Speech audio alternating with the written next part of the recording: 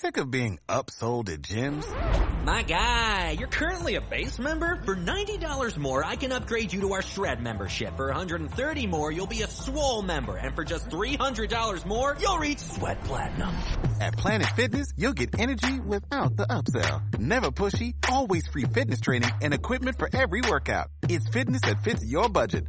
Join Planet Fitness for just $1 down and $10 a month. Cancel anytime. Deal ends Friday, May 10th. See Home Club for details. In the squadron, they called him Bullets, but we call him Greg Kelly. Greg Kelly is on the air on the Red Apple Podcast Network. What? 5 seconds ago, Jim Jordan loses the second vote for Speaker. Jim Jordan is a great guy, and now the fake news is feasting on this. Oh, it's chaos. Oh, it's anarchy. You know what? All right. Probably not going to be Jim Jordan. I think it's going to be that guy with the bow tie. Yeah, they're going to get some career politician. It doesn't really matter. It is a sideshow. Come on, be honest. Who's your congressman, right? Most people don't know. This would have been great for Jim Jordan. I'm disappointed for him, personally. I think this would have been great. He is a good man. He's right on the issues, and he's MAGA all the way. Been there for Trump. And you can be, concerned about the 2020 fairness, the election there. You can. We all understand Joe Biden's the president, right? We all understand that. He signed the paperwork. He's the president. Was the election perfect? Absolutely not. Were there big problems? Absolutely were. There were big problems. So anyway, this is one of the things, they've hassled him about. Even Republicans. I think that guy, Ken Buck, Republican of Colorado. He's no dummy, that Ken Buck, but I don't know. He's been hanging around CNN an awful lot lately. Can you believe it? Swastikas in New York City. Swastikas on the 2nd Avenue Deli, that New York institution. Anti-Semitism out in full force all over the place. And I think, quite frankly, it got a wink and a nod from Joe Biden even. Yeah, Joe Biden. Because he works for those squad people. You know it. I know it. He wants to curry favor with them. They're the heart and soul of the Democrat Party, and the heart and soul of the Democrat Party is anti-Israel and pro-Palestinian, pro-Hamas. And you can't be. You just can't be. You can't. Who was rooting for Al Qaeda, right? You can't root for the terrorists. You can't be rooting for Hamas. Anyway, Biden is now on his way back. He was over there. He thoroughly unimpressed everybody, because he was mumbling and weird, and at one point it looks like, it really does look like he's got not much longer to live. Not that he's going to die of any sickness per se, any specific illness, just old age. He looks like he's 95. Listen to this. Does this story make any sense to anybody? He said this before the international media. The whole world was watching in Israel. Cut 16, please. Years ago, I asked the Secretary of State when he and I were working in the Senate to write something for him, and he said, he wrote a line that I think is appropriate. He said, it's not, we lead, not just, I won't go into it. I'll wait later. Taking too much time. Secretary of State worked for me in the U.S. Senate, and he wrote something for me many years ago. And it was the Secretary of State, Tony Blinken, was a staff guy, and he should be a staff guy. He is not a front person. He is not a leader.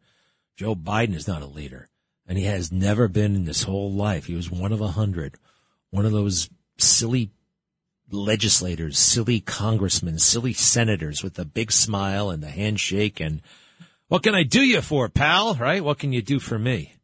Wash my back, that whole system. He's never actually led anything more than an office of about 20 people.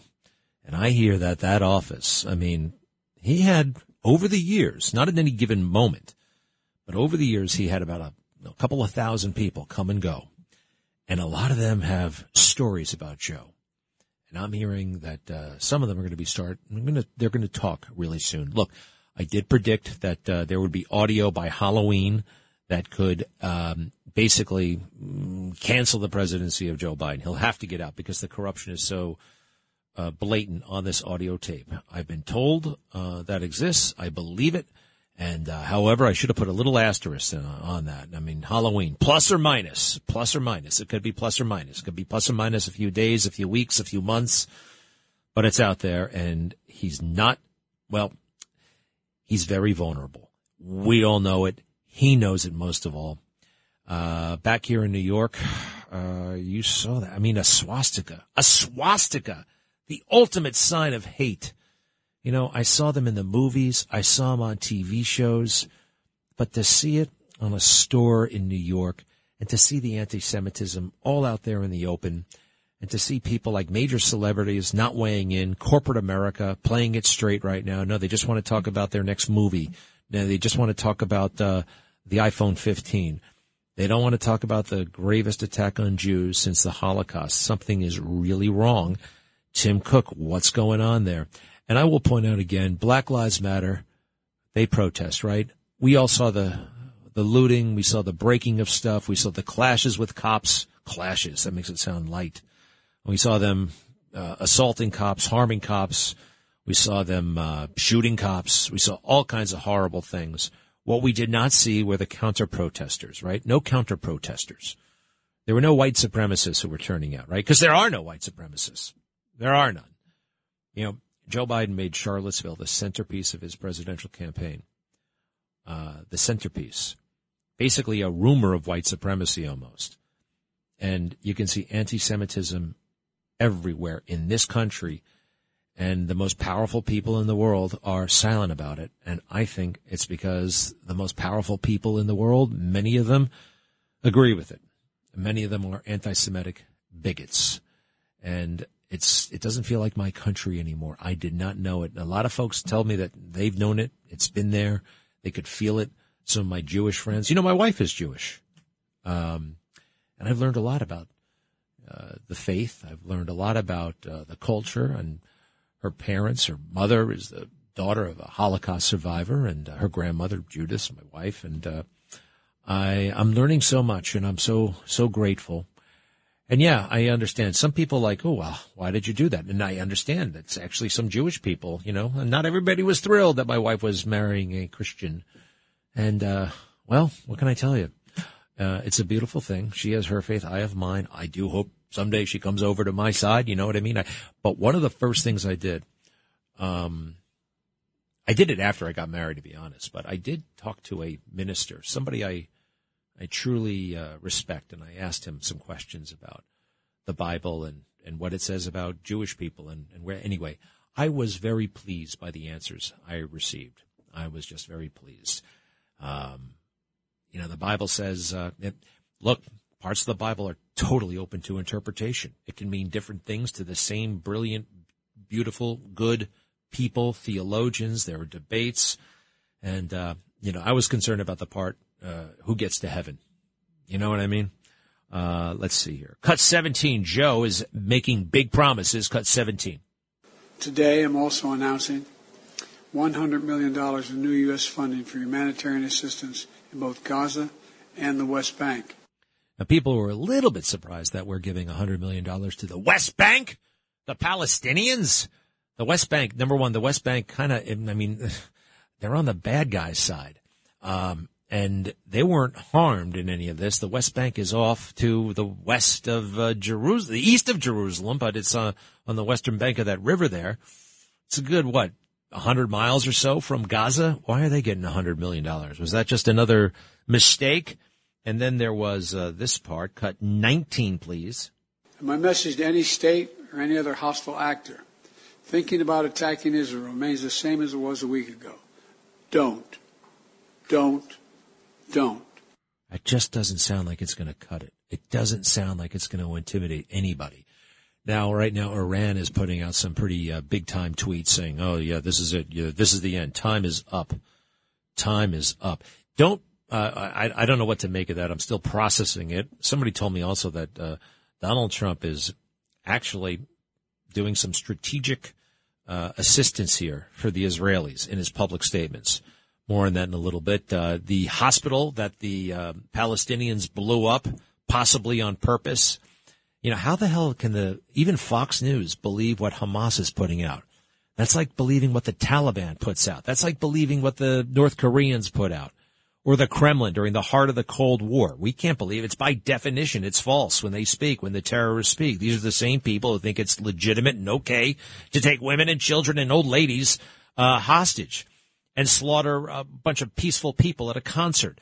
And then they say Israel destroyed that hospital. Don't believe that. And for Fox to just repeat it and just accept it, Joe Biden says he has seen evidence that says that's not true. It was the other team, not Israel. It was the other team. People are wondering, hey, how can you call them a team? You know, Gaza is a team. You're lending legitimacy to it, right? As if they're just a bunch of guerrilla fighters, maniacs, right? And you see them running around without helmets on, not even wearing uniforms. They can't even be a signatory to the Geneva Convention because they do not have a professional army. And I believe you have to have a professional, army and training and standards. These people have no stand. They are total animals, the terrorists, just like the 9/11 hijackers. At this point, Joe walks off the stage. It doesn't sound that bad, but as he walks off, he's shuffling, and his mouth is agape. His mouth is just hanging open, and it looks terrible. Cut 19, please. My message to any state or any other hostile actor. Oh, stop that. Yeah, don't. Let's try cut 18. Mr. President, what is your red line that would prompt U.S. military involvement in this war? Mr. President, your team said you had tough questions. And then he just goes off. We do not have a leader. And remember, we used to, right? I mean, these guys.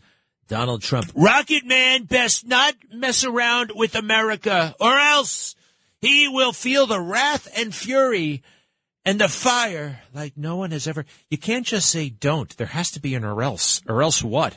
You could say that's implied. I don't know. Especially when it's muttered like that. Go back throughout history. Ich bin ein Berliner. Tear down this wall, Mr. Gorbachev. And then we have that. It is beneath America. Don't you think? It is just, we are so much better than that. Hello, Max. I haven't heard from you in a while. Yes? Yes, Greg, thank you for taking my call. I think we should protect talk radio because it's going to be the last bastion of free speech. And to that, I would add, I'm worried about a lot of the talk show radio hosts who are not taking phone calls these days, like Sid or Michael Riedel. Hey, listen, do me a favor. Do me a favor. Leave those guys alone. Leave Sid alone. You can say whatever you want about Michael Riedel. He doesn't take phone calls. Well, some days I take a lot. Some days I don't take any. That doesn't have anything to do with the free speech and the radio, quite frankly, Max. I mean, it doesn't.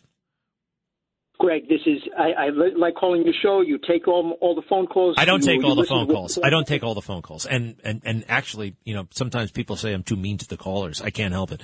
But Max, what does that have to do with it? I mean, as long as I don't know what you don't like.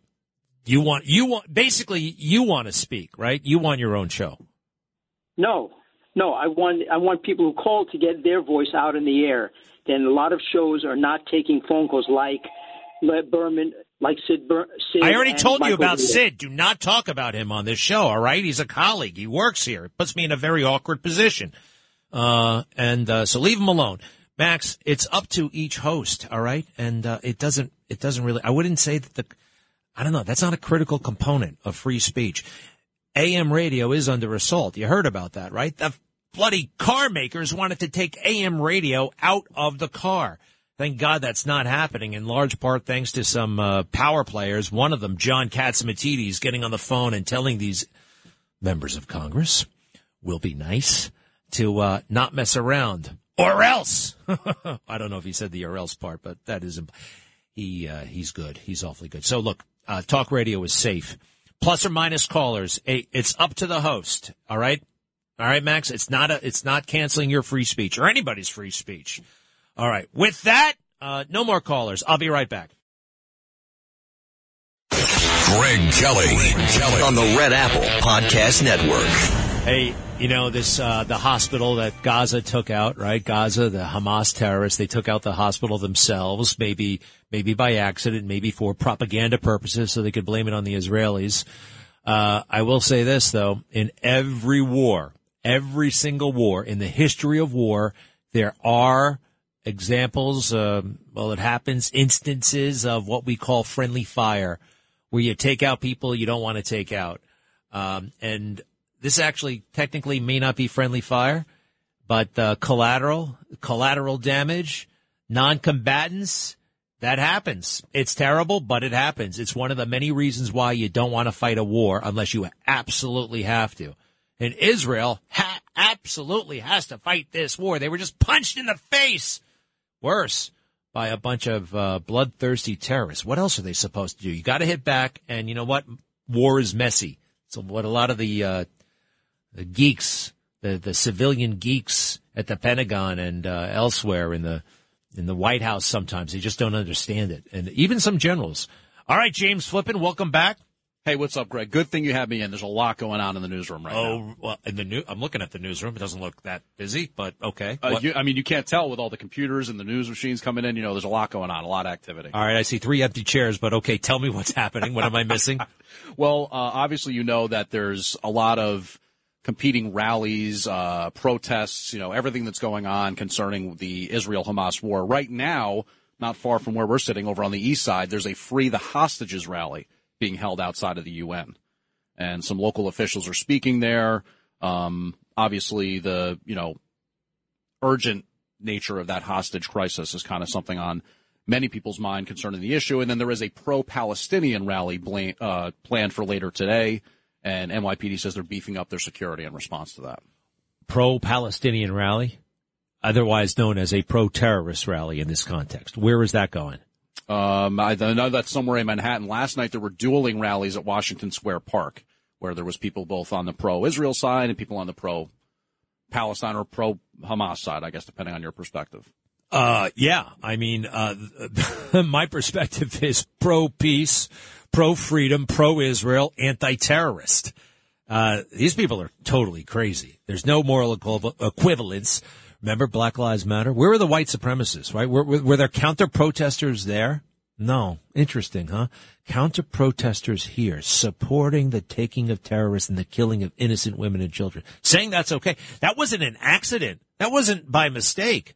That's what they actually did. That was their plan. That was their strategy. All right. Well, that's really awful. What else, Flippin'? New York's governor, New Jersey's governor, both outside of the country right now. Governor Murphy of New Jersey is in Seoul. He's in South Korea. And Governor Hochul's in Israel. So you make it sound like, the New York is adrift without them, or New Jersey is adrift. They don't need these people.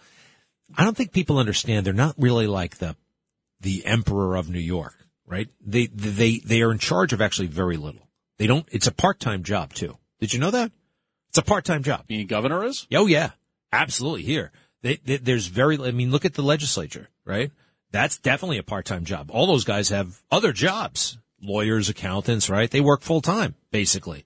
Or part-time, I should say. So it doesn't matter. It doesn't matter. What the hell is she doing over there anyway? In Israel, that's what we were trying to figure out. I mean, I guess she's showing solidarity, showing support, all that stuff. I think it's pandering and looking for votes. She could have done that on Twitter. She could have said something, and she could have done something about security in this state. I'll be right back. Greg Kelly on the Red Apple Podcast Network. It's pretty cool that Donald Trump, President Trump, back in New York. One of us, again, his hometown. He's here in New York. He's going to that trial downtown, that totally fake trial. And good for him. He's got every right to be there. And he doesn't have to be there, but he certainly has the right. They're going after his company. He's already winning the case. Got to remember that an appeals court actually issued an order staying the judge's initial ruling. Staying. That means it can't take effect until at least mid-November. And when the Trump team, they'll have time to basically go through it. Why the cancellation of his business licenses was so over the top, so wrong. And from what I'm told, they can easily have that extended. December, January, February, and the rest. Now, the other thing is that crazy Judge Chutkan down there in Washington, D.C., insisting that that trial happens in March, that Donald Trump can't criticize her or the prosecutor, Jack Smith. This is a totalitarian situation. This really is. And the opposition figure, the number one opposition figure in the country, they are trying to throw in jail and they are trying to silence him. That there are not more civil libertarians jumping up and down all about this. And you know what really bothers me? Lawyers coast to coast. There are lawyers. These guys, by definition, they went to school. They know better. They totally know better. And so many of them are silent. Where the hell is the ACLU? Where is the Bar Association? Instead, they hassle people like Rudy Giuliani for representing zealously his own client. You're allowed to do that. This is still America. It's still supposed to be America. So I have, is this Trump right outside the courthouse? Yeah, a little while ago. And he's still calling Letitia James peekaboo. I wonder why he says that. Peekaboo. Sometimes it just works. Sometimes you just come up with a name. Coco, what's the other one? Coco Chow. Coco! And there's nothing racist about peekaboo. There's nothing racist about Coco Chow, all right? Coco. I know lots of Cocos. It doesn't mean anything. It's not anyway, it's fine. I love nicknames. It's a term of endearment, except for you, Letitia. All right, I want to hear the president from this morning outside the courtroom. President, what are your thoughts on the trial so far? The government, through its witness, just got caught in a big, fat lie. Frankly, this case should be dismissed. It should have never been brought. This case should have never been brought. And this case should be dismissed. This is ridiculous, what's going on. Are you coming back tomorrow? And all you have to do is take a look at the record of the people in the room. Are you coming back tomorrow, sir? Mr. President, are you coming back tomorrow? He just walked away. Is he going to be back tomorrow? Do we know yet? And he's flanked by his attorneys, one of the really good ones. And she happens to be very, very beautiful. Who is that attorney who's by his side day in and day out? Alina Habba. Wow. What's going on there? Just an extraordinarily, anyway, I should not be making such comments, right? But she is great. I think he's in good hands, and I think God is on his side, and this is all going to work out. In the meantime, some folks I hear are trying to get together. Hey, I went to a dinner party last night. How often do you get to go to a dinner party, right? They used to be a real thing. I think it was COVID or whatever. Everybody's busy watching Netflix. They don't have dinner parties the way they used to. And it was a lot of fun. They asked questions of the table. First, they introduced everybody.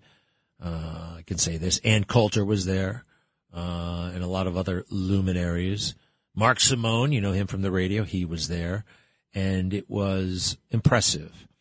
And then, except for this part, they wanted to know what was a trauma that you went through, and how did it change you? I'm like, yikes, that's one heavy-duty question. And I have a lot to choose from. I get it, but I kept it light and breezy. I think I made some joke and moved on. I did not want to, I don't know. I just didn't want to open up like that in front. I'll open up with you, but I can't open up like that. You know, you can't, like, you gotta, I don't know. I can always throw to a commercial break here or whatever. I couldn't do it. The food was amazing, and people, you know, you ever see it when they hire waiters for their own house? That's a really cool thing to do. And sometimes, no matter what your budget, you can do that. You can hire somebody to tend bar. It's worth it. I think it's worth it. If you're really having a party, you should pay somebody to show up and back you up. And remember this, and the hosts last night, they remembered this too. I remember throwing a party once, and I was very, very nervous.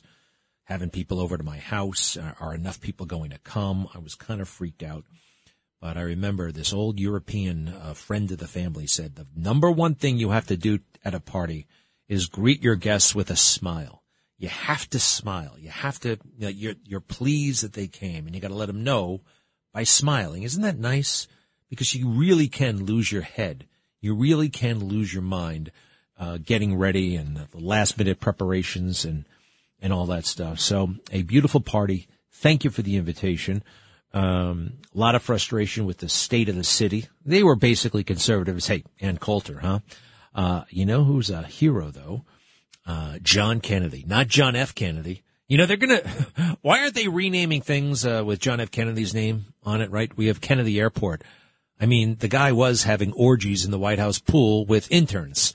Now, I know some of you admire that, but that's a very bad thing. It's fascinating. He was the Me Too city, that guy. But this is John Kennedy, the Republican of Louisiana, and he sounds a little bit, like a country bumpkin, but he is wicked smart, as they say in Boston. Cut 13, please. Cut 13. Peace through weakness never works. These are hard men. They interpret being a nice guy, quoting Socrates to them, they interpret that as a weakness. And that is what this administration has been doing. It's been quoting Socrates to our enemies when we're in a bar fight. That guy can quote Socrates, too. He's very, very literate. I think he's a Rhodes Scholar, too. One more from him. John Kennedy. And boy, that's right. You gotta have force. And President mumbles, there's no force there. Cut 14. America has a president who is not a defense hawk. America has a president whose administration is, frankly, more interested in discussing whether a man can breastfeed than it is in talking about national security. Put yourself in the shoes of our enemies, Russia and Iran and China. What do they see? They see an America whose president cut and run from Afghanistan. Our enemies see an America whose president refuses to give Ukraine the weapons it needs to win. Our enemies see an America whose president refuses to enforce the sanctions on Iranian oil and indeed has tried to give the Iranians over not $6 billion, but $10 billion. I could continue, but the point is our enemies have included that America has a president who's a bit of a weenie on national defense, and she and Putin and the Ayatollah think they can roll over him like thunder on a summer night. Did he have to say weenie? I don't like the guy either. Weenie. Just got through telling everybody how smart this guy is. He can quote Socrates. He said weenie. I think he said weenie because he thought it was cute, but I don't know. John Kennedy, you can do better. And so can Jim Jordan. I mean, is he done? He may just be finished. No more Jim Jordan for speaker. What a loss. It's going to be that crazy bow tie guy.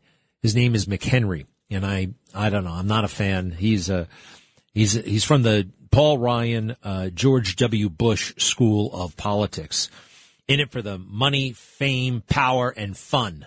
Money, fame, power, and fun. A little bit like Kevin McCarthy. Cut 10, please. Cut 10. Jordan has just as many votes as I had on the first round. I think the difference here, too, is we have rules so we can sit down, talk to the other members, and be able to move forward. He's always kind of pretty blasé, this guy. He's always just, he really would be better off, I think, in the fake news, being a, what do you call it, one of those talking heads sitting right next to Jake Tapper. That's all most of these guys want at the end of the day, which is pretty pathetic. All right, in honor of free speech, like Max was talking about, let's go to John in Bohemia. I've always been unclear where Bohemia is. Where is it? It's in Islip, Suffolk County. Islip. There's so many Islips. There's West Islip, East Islip, Islip. But anyway, what can I do for you? Well, there's lies being told about Jim Jordan that he hates first responders because he voted against the Zagawanga bill, the 9/11 bill. But 160 Republicans voted against it because they put a new tax on all foreign imports. So actually 5% of the new tax actually goes to first responders. That's why the Republicans voted against it. And for Peter King to tell that lie this morning on your airwaves is a crime. He didn't tell any lie. He didn't. Look, Peter King understands this stuff like nobody does, all right? And this very point that you've made, I talked to Peter King about it, and they do cram all kinds of weird stuff. Unlike a lot of other legislators out there, this guy actually reads the bill, all right? He goes through it, and he understands what he's talking about. So give him a break. He's no liar either, John, okay? Give him a break. He's a great man of public service. I like him. I trust him. He's an expert. And He's not always the biggest Trump fan, but we can cut him a little bit of slack there. All right, John, thank you for that. Let's try Chris. Hello. Nanuet. Hey, good afternoon, Greg. I think it's a sad state of affairs, but most people seem to accept that there's a pack of handlers for Joe Biden that, shuffle him around and tell him what to say, tell him what to do. But what a sad showing for him to be on the world stage like this and not have him better rested or give him medicine or whatever they do to juice him up or it's like he does when he talks about Donald Trump. He was more than an embarrassment today. It's just stumbling, and Bibi Netanyahu. You mean you weren't impressed by this? Let's see, Joe Biden. I mean, I don't know. I think a lot of people thought this was a powerful and very telling anecdote. Really strong. Cut 16. Years ago, I asked the Secretary of State when he and I were working in the Senate to write something to our man. He said he wrote a line that I think is appropriate. He said, it's not, we lead, not just, I won't go into it. I'll wait later. Taking too much time. All right, look, you can't blame the handlers on that, all right? You just can't blame he's not going to be up all the time. You can only put so many drugs in him, and there's going to be a crash. There's going to be a come down. You can't blame, nobody can handle this, right? It is what it is.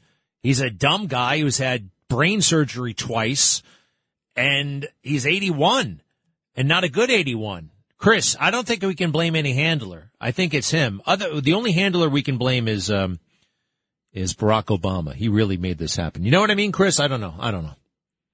They do bump him up from time to time, though. They seem to be able to get him energized if he's talking about Donald Trump. I don't know what they do or what they give to him, but I mean, you can't. I mean, by definition, if you're giving him something, and I do think they're giving him something, you're going to come down from that.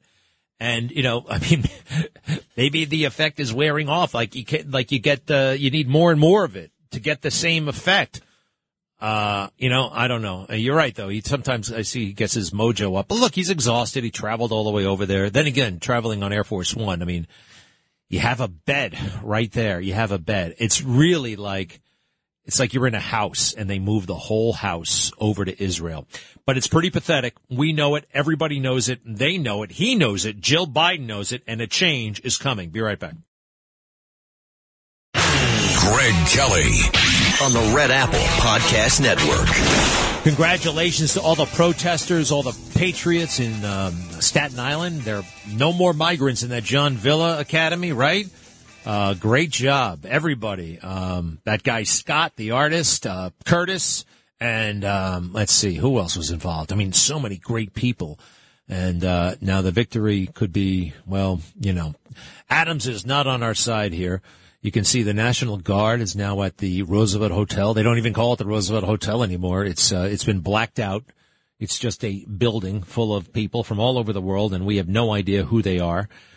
Who remembers the name Natalie Holloway? Natalie Holloway, remember? She went missing back in, 2004, 2005 or so? She was on spring break in Aruba, and she disappeared.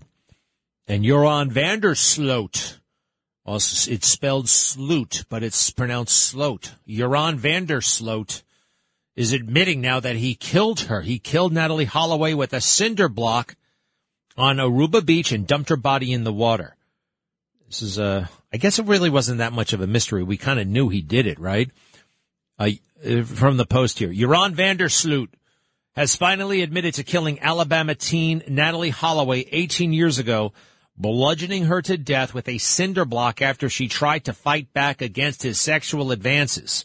Van der Sloot, long the prime suspect in the 18-year-old's disappearance, made the shocking admission Wednesday in an Alabama courtroom with Holloway's parents present.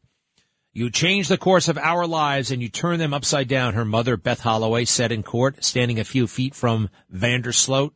You are a killer, and I want you to remember that every time that jail cell door slams. Van der Sloot, now 36, detailed how he started kissing Holloway on the beach after a date in a local bar, according to documents obtained by the New York Post. I start feeling her up again, and she tells me no. She tells me she doesn't want to feel her up, he told his attorney, according to the documents. I insist. I keep her up either way. What does that mean? I insist. I keep feeling her up either way. Yeah, I keep feeling, oh boy, he looks terrible these days. I'm looking at a picture. He used to be a sharp-looking guy. He looks terrible. The American teen kneed him in the crotch, enraging the killer, who said he knocked her out by kicking her extremely hard in the face. Yikes.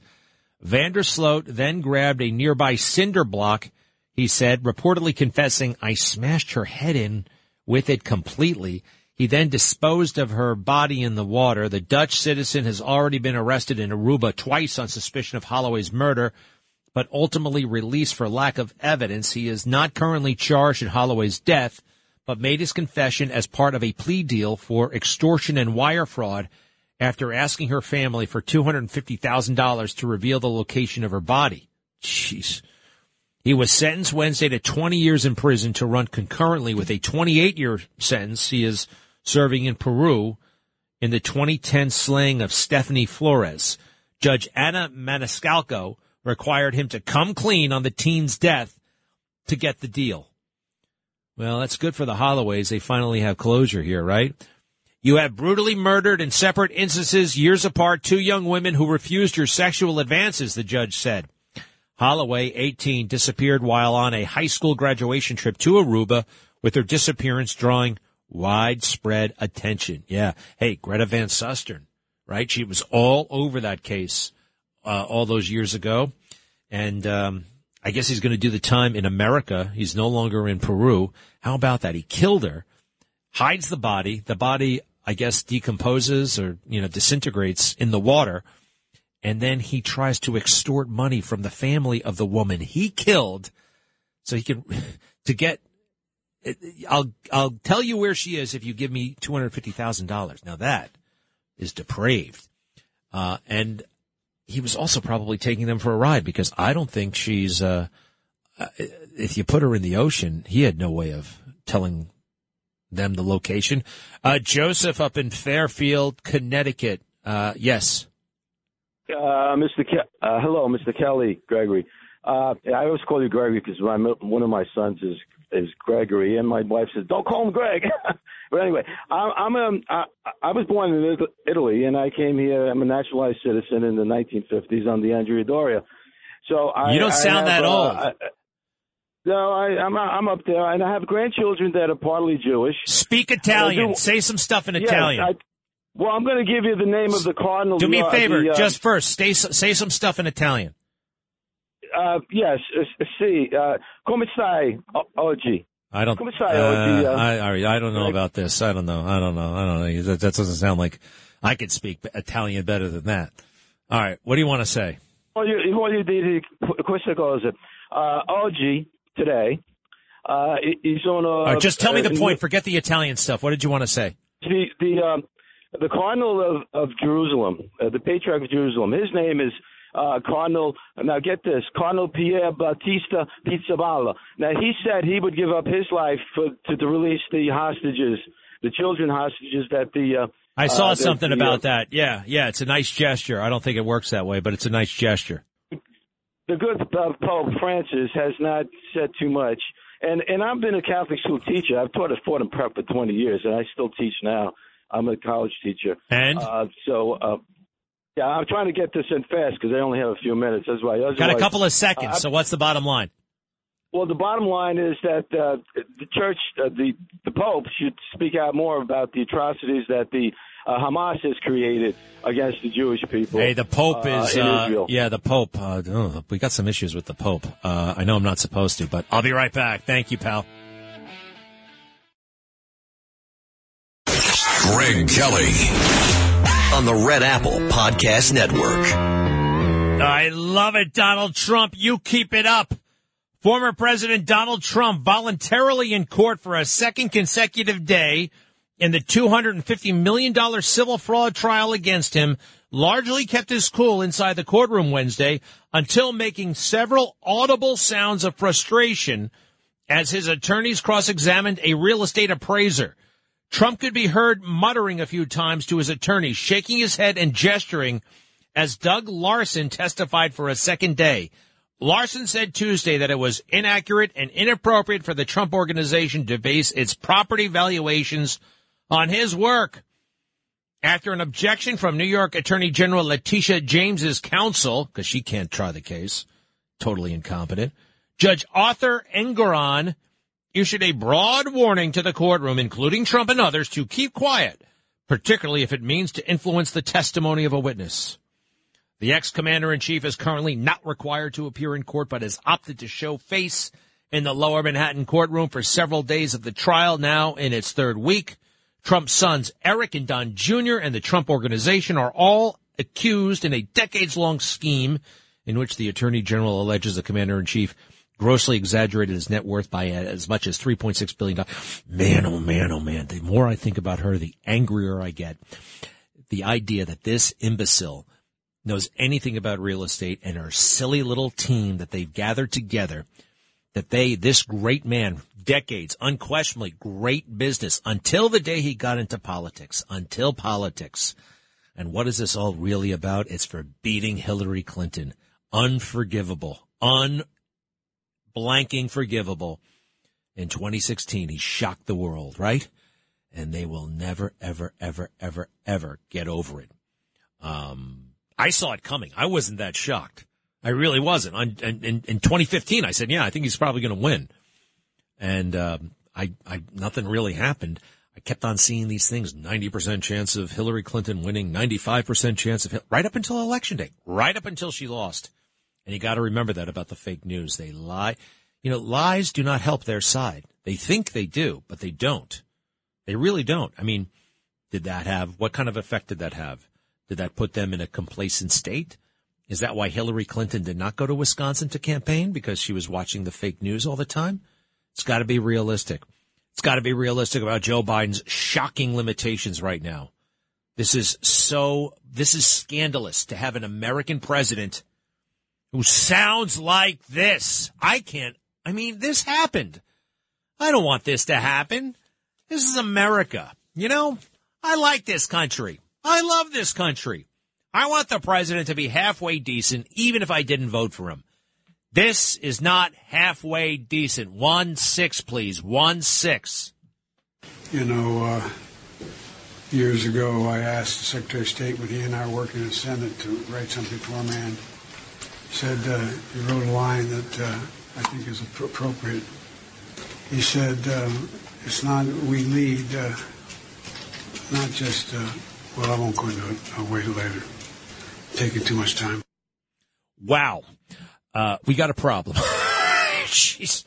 This is a time that cries for leadership, for clear cut, no ambiguity, no waiting a day, no waiting a second day, no giving a big speech and not mentioning anti-Semitism. You know, Joe Biden has talked more about white supremacy in his presidency than anti-Semitism. White supremacy, phantom. Anti-Semitism, real.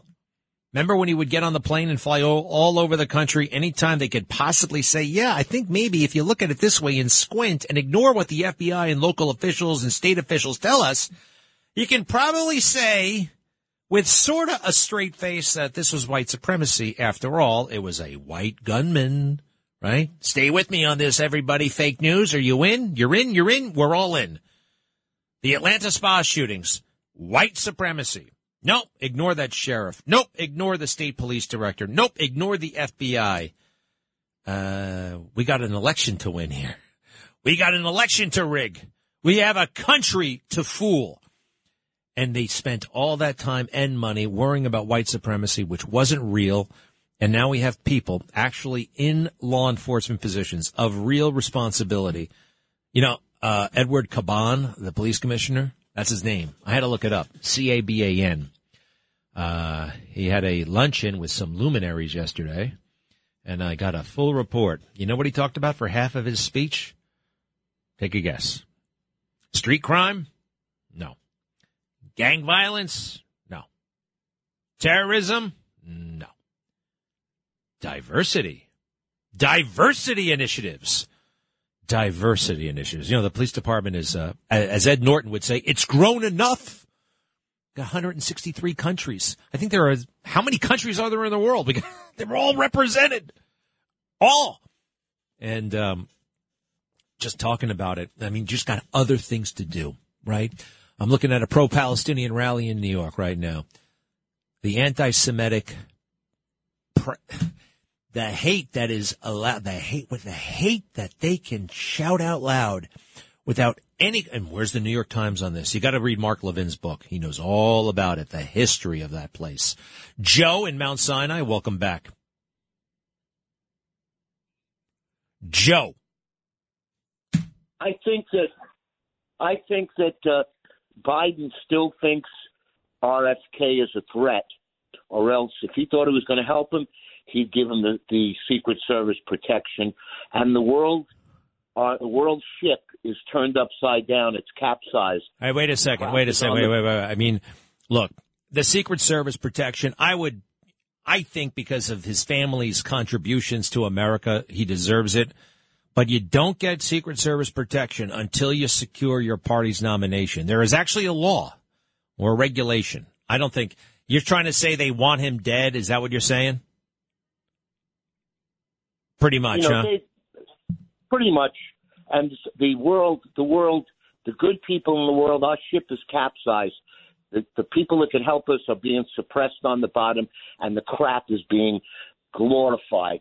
So if this is not a world in disarray compared to what happened in World War II, we had an incompetent Secretary of State.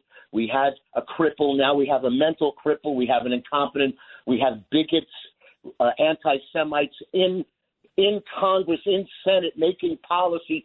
And I'm going to pick a black woman. Just pick whoever you want. Don't rub it in our faces. The world has gone upside down. Wait, you mean pick a black woman as in terms of the Supreme Court, in terms of picking a running mate? Just that's what he said, right? Joe Biden said, "I'm going to pick a black woman," which, by the way, I think is an insult to black women. I think it's an insult to the black woman he ultimately picked. It's just like, give me a black woman. And he's done that throughout his career, by the way. I need a person of color. Oh, great. Go get me one. You know, everybody else he wants to interview. You know, let's see what we got here. Let's look at the guy's resume. Let's interview 50 people and figure out which is the best one. Get me the nearest black woman you can find. That's how he hired Simone Sanders. That's how he found what's her name again on the Supreme Court? Ketanji Brown Jackson. And that's how he found Kamala, too. It's a shame. It's a damn shame, pal. Thank you very much. You know, my security has been on my mind lately. I am getting all kinds of nasty comments because I said out loud the other day that what we're seeing in Gaza looks like total annihilation, because I was looking at photos. I was looking at footage from drones, right, that had those buildings totally fried and just it looked like total annihilation. It looked like nuclear winter. And media, they said I was celebrating it. I was not celebrating it. War is terrible. I do want the Israelis to win. But that doesn't mean I'm celebrating it. War is hell. And I've said this before. You got to remember it. There is going to be collateral damage. There is going to be friendly fire. There is going to be war crimes. That happens in every single war. You minimize it. Nobody better at minimizing it, quite frankly, than the Israelis. They're so professional. They've got their act together. But even a tightly run military force like that, you will see, yes, you will see collateral damage. You will see friendly fire. You will see the deaths of innocents. You might even see a war crime or two. Yep. And even when America goes to war, you'll see the same stuff. Friendly fire, women and children killed, non-combatants killed. War crimes. That's why we have military lawyers. That's why we have military prosecutors. That's why we have a UCMJ, the Uniform Code of Military Justice. It happens. And these accountants who work at the Pentagon, you know who the worst was? Paul Wolfowitz. Don Rumsfeld, George W. Bush. And what's his name? Karl Rove as well. Karl Rove, who has no conception. The guy is a little nerd. Books. It's all the stuff he's read in books. He has no practical experience in anything. Yeah, getting people elected. So what? Let's figure out how to mislead the people. Never had his ass in the grass. And those guys sold us the Iraq War. And, we probably wouldn't be going through what we're going through right now in the Middle East if we hadn't wasted trillions of dollars and lost all those lives and killed a lot of innocent people, too. We did. America. That's on us. That's on us. Were you protesting the war? Did you think it was the right thing to do? Were you conned by that whole thing? We got to fight them there or else we'll have to fight them here. Did you believe any of that nonsense? Chris in Staten Island? A big fan. I just want to ask you a question. Well, this whole thing with Israel and the Palestine war. During 9/11, the Army and the Marines, all the recruitment went up after we got attacked. And by the way, I was a first responder. I was a police officer. Now, with this horrific attack by Palestine, how come you don't see all the Jews from this country going over there, picking up a rifle and defending their country? Instead, they're over here protesting. I don't understand it. You know, you're speaking with a very broad brush. You know, I know they didn't come and tell you what's going on. I know people haven't come and told you what's going on. They haven't come to your house. How do you know what's not going on? You know, there are so many Israeli Americans. You know, they live here, but they go to Israel to do their 1 year of active service. You know about that, right? And these are the most patriotic people in the world. These are the most freedom-loving people in the world. And these are some of the bravest people in the world. And you're talking about, you're upset that you're not seeing more Jews, your opinion, more Jews go to Israel to pick up arms. Is that what you're saying? Oh, no. What I'm saying is everybody that's here protesting, that's of military age, right? How come they don't go to Israel and fight? Who's protesting? Wait, what? All right. Well, anyway, listen, you know how I feel, all right? It's a constitutional right to protest. If you are protesting in favor of the terrorists, you are so morally bankrupt. It's a disgrace, and you should be revealed as the scum that you are. You shouldn't be hired. You shouldn't be, with certain exceptions. You know, when you're young and stupid, you're young and stupid, and you make all kinds of mistakes. Man, I've made a million. I've made so many. But I gotta say, nothing like that. I've always been on the right side, quite frankly. I really feel that way. I'll be right back. Greg Kelly, entertaining and informative on the Red Apple Podcast Network.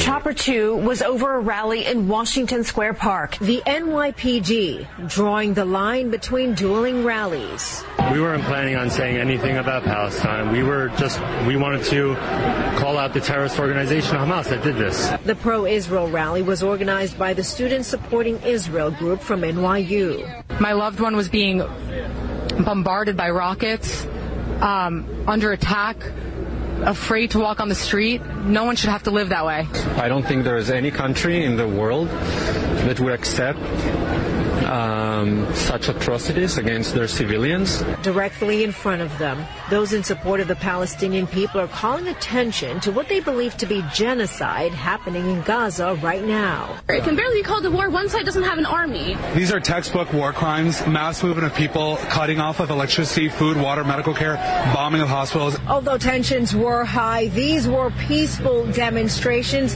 One thing both sides had in common, praying for their people and also an end to the atrocities happening around them. You know, this both sides thing, right? Both sides. They try to be, you heard the reporter there, both sides have the equal amount of legitimacy. You know, Al-Qaeda, the Taliban, they used to complain about the same stuff, and always accuse the West of committing atrocities, not enough resources. No, these are terrorists. These are raw, ugly terrorists. And I don't think we can countenance that. I don't think we just cover it like any normal rally. White supremacists, right? We'd all be booing and yelling and screaming at them, right? If they were out there, I would be. Yeah, sure. They suck. I hate them. They have no legitimacy whatsoever. Zero. I think we all agree. But somehow anti-Semites, in the eyes of the media, somehow it's like, well, according to the anti-Semites, they say, well, they have, there's no equivalence, and it's amazing. It's amazing that it's happening. I was very naive for quite a long time. And I'm sorry. I'm sorry. Hey, the next speaker is going to be this guy, most likely, not Jim Jordan, but his name is McHenry. Patrick McHenry. Remember this name. He's technically the speaker right now, the speaker pro temp, right? He's like the temporary speaker. but it looks like he's probably going to get it because Jim Jordan can't get it, and they got to have a compromise guy. He is a Republican. He's a swamp guy. Let's see here. He's about 50 years old, late 40s maybe. He's been in Congress since the age of 29, since 2004. That would make him in his late 40s. He wears a bow tie to work. That's kind of weird. Congressman McHenry, before he became a congressman, was in the North Carolina House of Representatives for several terms. And then he was special assistant to the Secretary of the U.S. Department of Labor. Appointed by George W. Bush. Career politician through and through. I do not like these guys. 9 times out of 10, they stink. And they're in it for themselves. The game of politics and, the fun of politics, the power of politics, and ultimately, the great big cash prize that awaits them. Usually after, sometimes during. McHenry, do we like him? What does he stand for? It doesn't really matter. Again, Jim Jordan, he wouldn't have been able to get anything done. It doesn't matter, but it is symbolic. We didn't want Kevin. We don't like Kevin. I know. Oh, it looks like chaos in the House. Just according to a bunch of people who watch MSNBC all day long. To normal people, this looks like, it doesn't even look like anything. This is what happens. Some people try to say, the Republicans really look like a mess. No, the border looks like a mess. Schools look like a mess. Afghanistan was a mess. Trying to figure out whether it's McCarthy or Gates or Jordan or McHenry. That's politics. That's politics. And it's not always great, but that's what happens. Hey, how do we feel about the Fox News coverage lately, huh? You notice that they're all guessing all the time. Do you like Trey Yingst? Have you seen him? I don't know about that guy. I don't know about him. Why don't they have more guys? Why is it him 24/7? I see a lot of dramatics, diving for cover when there's nothing coming inbound, that kind of thing. I was a war correspondent, by the way. I never did that stuff. I dove when I had to.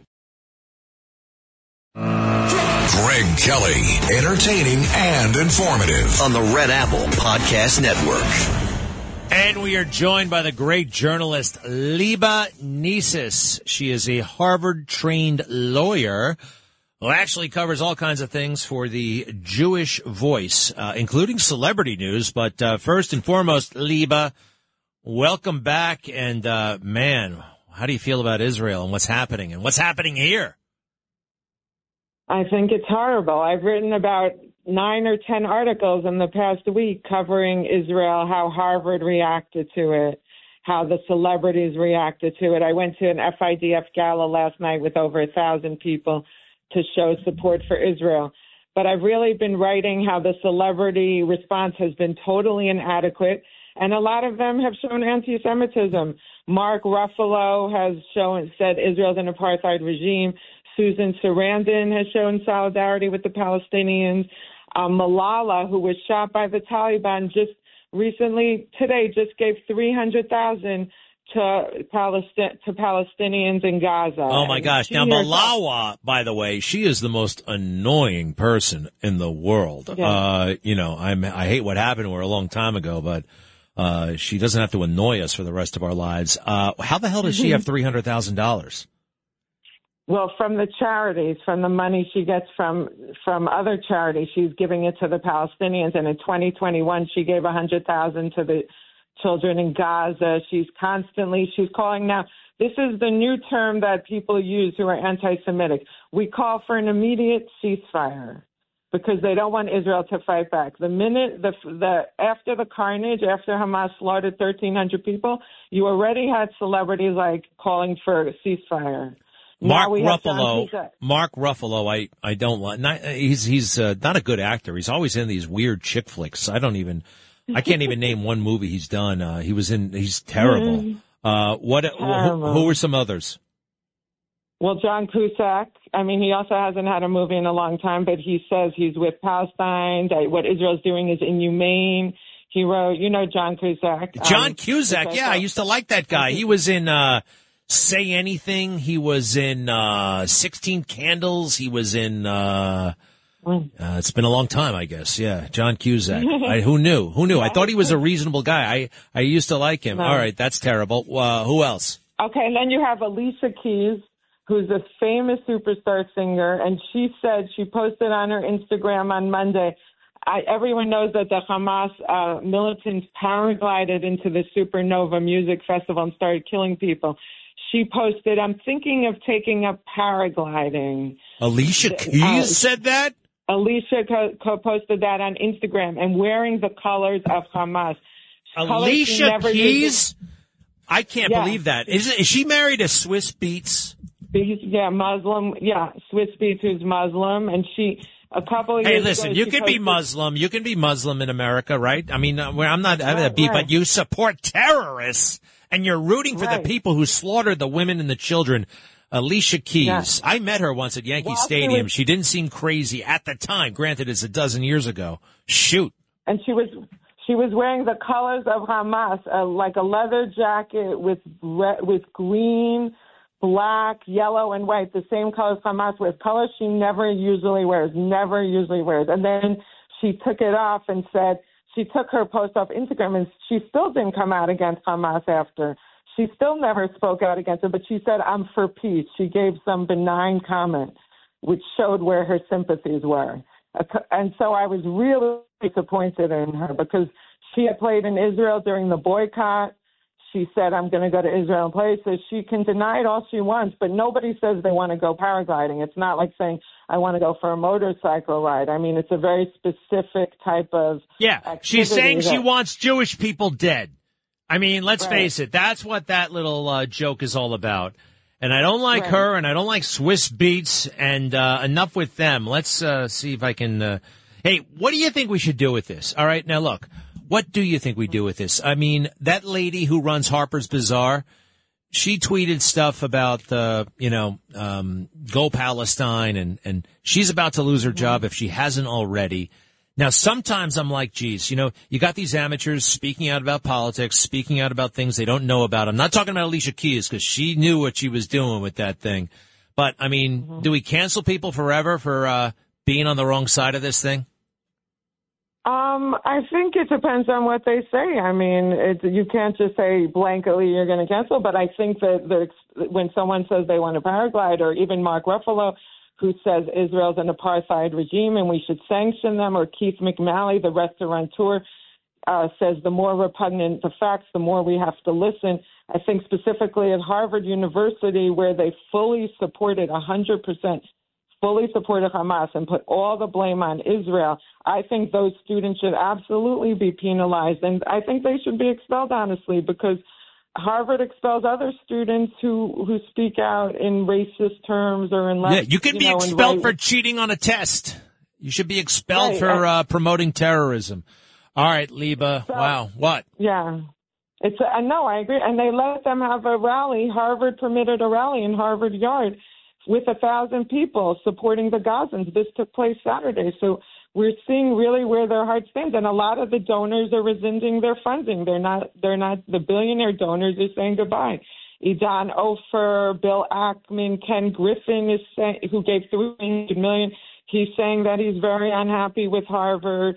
And the list is just going to it's going to be a domino effect. The major billionaire donors are going to quickly revoke their support. All right. So you went to Harvard. You went to Harvard, right? Right. The law school? The law school, yes. Was it hard? It was not that hard. It was very hard to get into, but I really have to say I enjoyed it, and it wasn't that scholastically difficult. Although I can't say the student body was brilliant and amazing, but going through academically was not that hard. Was it liberal and woke? Getting in was the hard part. Hard part getting in. Was it liberal and woke back then? Yeah, I said that I was actually blacklisted because I supported Israel. So whenever I would speak, people would start hissing so that I couldn't talk. And then I said to someone, I said, what's going on? I feel like every time I talk, people make noises. They showed me a list I was on, people who support Israel, people who have right-wing viewpoints. I was on a special list of people that every time they talk, you have to hiss. And this is 25 years ago, so it's a lot worse now. And I don't think I would speak out now. I literally would be scared of being physically hurt. That's the way I would feel. We know that anti-Semitism is real. It's everywhere, and it's undeniable. We see it, we're reading it, we're feeling it. White supremacy is not real. It's just not a thing. Do you think now people have to shut up about white supremacy? And I'm including Joe Biden, I'm including the FBI, I'm including various police commissioners trying to talk up something into existence that's not in existence. It's just not a thing. No matter how much they want it to be a thing, it's not a thing. Do you think this changes that a little bit? Because this is real. This is real versus fake. Real versus fake, you know? Yeah, but the liberals have their narrative, and that's it. They'll always stick to that narrative. Once this, hopefully simmers down or Israel does its job, then the liberals will go back to their narrative, whatever it is. So well, there are some liberals breaking away. There are some, but most of them are not, and most of them, One of them I have to applaud is Amy Schumer. She has been unbelievable in this Israel issue, and Newsweek just reported 2 hours ago that she's being canceled. She has 100% stood by Israel and said this is not a liberal issue. And even though, she's been unbelievable, but the celebrities who stand up for Israel are being canceled, and they're being bullied, and they're being threatened. And she has been amazing. Her, Gal Gadot, Jerry Seinfeld, Jessica Seinfeld. But I have to say, Amy Schumer, her career will probably, face a big hit from this, but she's putting herself on the line for the Jewish people, and she should be applauded for that. Well, I like that. She is funny sometimes, but she also is annoying. But I think she's on the right side of this issue. I don't think they can cancel her. I think this will blow over. I do. Sooner or later it will. And we'll see where everything stands. The Alicia Keys of the world, it looks like they're going to get away with it. All right. So, how you letting off steam these days, Liba? The news is very depressing, especially for, a Jew, and, you're devout, and you support Israel. What do you do to get away from all this stuff? I really don't get away from it. I mean, I've been writing about 10 articles. Every time I think I get away from it, I sit down and write another article about something that bothers me. So I'm finding article writing cathartic because it lets me get out my feelings of frustration. And, it's hard right now. There is no way to distract yourself because you look at what's happening. And I met the parents of one of the hostages last night, a guy, and it was Omer Nutra, and it was horrible. I mean, the parents looked devastated. Their son is 22 years old. He's sitting in Gaza. Who knows what's going to happen to him? I mean, he's a dual U.S.-Israel citizen, and he was captured. He was an honor student. He chose to serve his country as opposed to attending college in the United States. And these things are heartbreaking. So how can you possibly go about your business as if everything's amazing? It's very, very hard. All right. Well, Liba, we're glad you're on the case. We appreciate it so much. Check out the Jewish Voice, and how else can people find you, please? Jewish Voice. You can look at my Instagram. It's called Liba's Night Out because but prior to this whole Israel thing, I was covering the socialite and celebrity event at night. So, Liba's Night Out, libasnightout.com, or the Jewish Voices. Thank you so much, Greg. You bet, Liba. For everything you do. To be continued. It's my pleasure, and we'll be right back. Thank you, Liba. Greg Kelly on the Red Apple Podcast Network. The United States currently assesses that Israel is not responsible for the deadly Gaza hospital blast. Can't believe so many media organizations just went with it, just breathlessly reported it, right? On September 12th, would we have breathlessly reported what Osama bin Laden had to say about, the Americans are responsible. Oh, yes, and just report that uncritically? The terrorists, taking the side of the terrorists. Speaking of, Russ, hello, are you as angry as yesterday? Well, hello, Greg, if that's your real name. Russ, before you get all fired up, all right, because we got to establish whether, you can disagree with me, that's fine. You can be a Jamal who disagrees with me, or you could be like, Craig in New Jersey, and we just basically hang up on him. What category do you want to be in? I've heard you call colleagues as Steve of Manhattan. I'm sure you have the same voice. Wait. Who? This guy, Steve of Manhattan. He's got the same voice. Russ, what category do you want to be in? Are you a nice guy, or are you? I'm getting kind of jerky vibes here. What do you want to be? Well, gee, thanks the compliment, Greg. Yeah, right Russ, off the bat. I know. That's the way it's going to be around here until you tell me what category you want to be in, all right? Because every time you call up with a lot of attitude and you say something I totally disagree with, and it's not even interesting. So maybe we should just leave it at that. What do you say, Russ?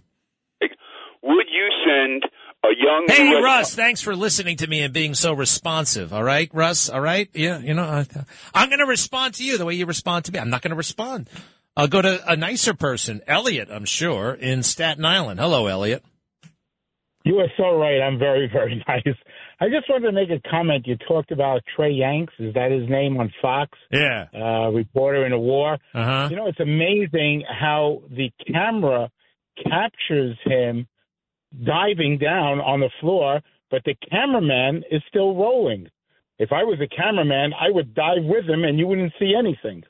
So he seems a little bit dramatic, right? A little bit performative, right? Yeah, I would say so. A lot of them are. It's very funny how you jarred my memory, and looking back, some of these war correspondents do dive, and the camera is still rolling. Yeah, what's her name? Amazing. What's her name was doing that? Clarissa Ward. Hey, you know who was a great war correspondent who didn't flinch until it was absolutely necessary? You know about that guy who covered the Iraq invasion? And he received accolades from all over the world, including the then reasonable New York Times. Remember that famous war correspondent? His name was Greg Kelly, and he played it straight.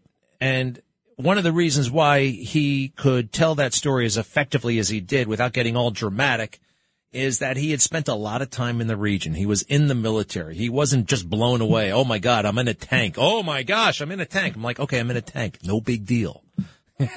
Like, let's wait until something happens, and then I can get excited.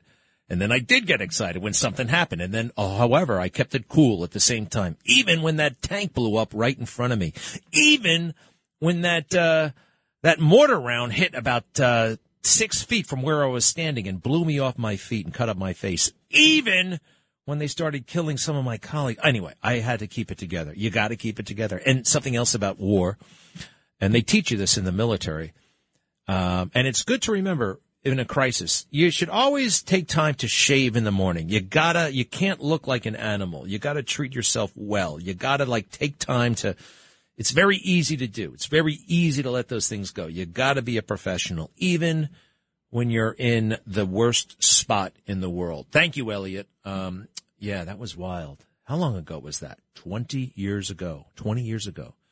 Going into Baghdad with American troops. Where are those weapons of mass destruction? Never could find them because they weren't there. No active weapons program, certainly. I'm not talking about the stuff that's left over from the Iran-Iraq war. That's not why we went to war. It was the active NBC program, Nuclear, Biological, and Chemical Warfare Program, which did not exist. Who's that other guy who was right? Scott from the United Nations. I forgot his last name. Scott Ritter. We should have listened to him. He was so right, 1,000% right. And he was targeted by the government, I think, for being so right. Joanne, hello. Oh, thank God. Hi. I wanted to say something. Let's see. I got a couple. You need me for a whole hour, but since I don't have it, I just want to tell you that I thank God for you because I feel exactly on everything about Trump and just everything that's going on like you do. And as much as I told you before how much I love Mark Levin, the great one, and Alan Dershowitz, a lot of respect for him. They're not really Trump people, but they know Trump's worth. And I love that about them, that they are honest enough to, address him as all the good stuff that he is, what he's worth, like you do. Okay, one more quick thing. Let's see. I'll do one because that's all you're giving me time for. Should we let them go? Look at Hanoi Jane. Hey, Joanne, I can't tell you, you're talking too fast. All right. Anyway, I appreciate it very, very much. You're the best. Thank you for the support and keep it coming. Just let's slow it down a little bit next time. Cause I got to go to George. He's in Pennsylvania. George. Manja, Greg. Manja abundanza. I remember when you were reporting in Baghdad, but you remember in the first Iraqi war when they said they hit the baby milk factory and they put big cardboard signs up? Baby milk factory. It said baby milk factory. Yeah, that's funny. What was up with the manja? Don't answer it. So what else? Eat. That means eat, Greg. Eat. I know, but it's not lunchtime. And all right. Anyway, Well, thanks, George. Anything else? Yeah, I just want to say this, Greg, because I like your show. I like you very much, and I see you on TV. You're great. All right, George, I appreciate it very much, but I got to go. I think you're going somewhere. I don't want to go with this one. Is it time? Should we do it? Yes, we should. Actually, two more. Ellen in Manhattan, yeah. Hi, Greg. I just wanted to opine on the woman, the writer before about Amy Schumer. Yeah. Listen, it's great that Amy is supporting Israel. I support Israel 1,000%. But as far as her getting canceled and losing her career, she would have to do something incredibly heinous on Fifth Avenue for that to happen. So that was kind of a weird, I just thought that was a very weird comment. She was sort of going on and on. Amy Schumer will be fine. I'm a comedian. She's very well respected. She gives a lot of comics work. Nothing's going to happen to her. The second thing I wanted to say really quickly is I met your father on Monday night. He was on a panel discussion, and he was just so lovely. Isn't he brilliant? I love my dad so much. I'm so lucky. Thank you, Ellen. And now it's Barbara's turn. Hi, Greg. I read what James Madison had to say, which applies right now to what's going on with Hamas in Gaza and the hospital bombing. James Madison said, "Crisis is the rallying cry of the tyrant." So Hamas is using this horrible thing that happened to these people in the hospital, whether it's true, whether it's not. I know the United States says Israel was not responsible. Doesn't matter. They're going to use it as a rallying cry. They're going to inflame their citizens. They're going to inflame these crazy, misinformed students here in the United States. A crisis is an excuse for a tyrant to grab power, to inflame passion, and to override reason. And that's what we're seeing. I like it. One more time. A crisis is an excuse for a tyrant to what again? Crisis is the rallying cry of the tyrant. James Madison. No, that's great. The part about it. It gives them the ability to inflame passions, and therefore they override reason. Once passions are high, people lose sight of the reason in the situation. And that's what we're seeing. And bad things come of that. We know that. And by the way, I just have to say, I love what you said about when you're in the service and going and fighting and to shave in the morning, because to me what that says is you are civilized wherever you are, even in a horrible war. You maintain civilization, and we're losing that civilization. We're becoming barbarians. And we can't let that happen, Barbara. Thank you for noticing it. It's true. It's one of those little things they teach you. Thank you all. See you soon. Traffic jams, tailgating, pile-ups. Ugh, the joys of driving. How could it get worse? The federal government wants to have a say in what you drive. That's right. The Biden administration's EPA is pushing mandates that would ban 2 out of every 3 vehicles on the road today. Don't let Washington become your backseat driver. Protect the freedom of driving your way. Visit EnergyCitizens.org. Paid for by the American Petroleum Institute.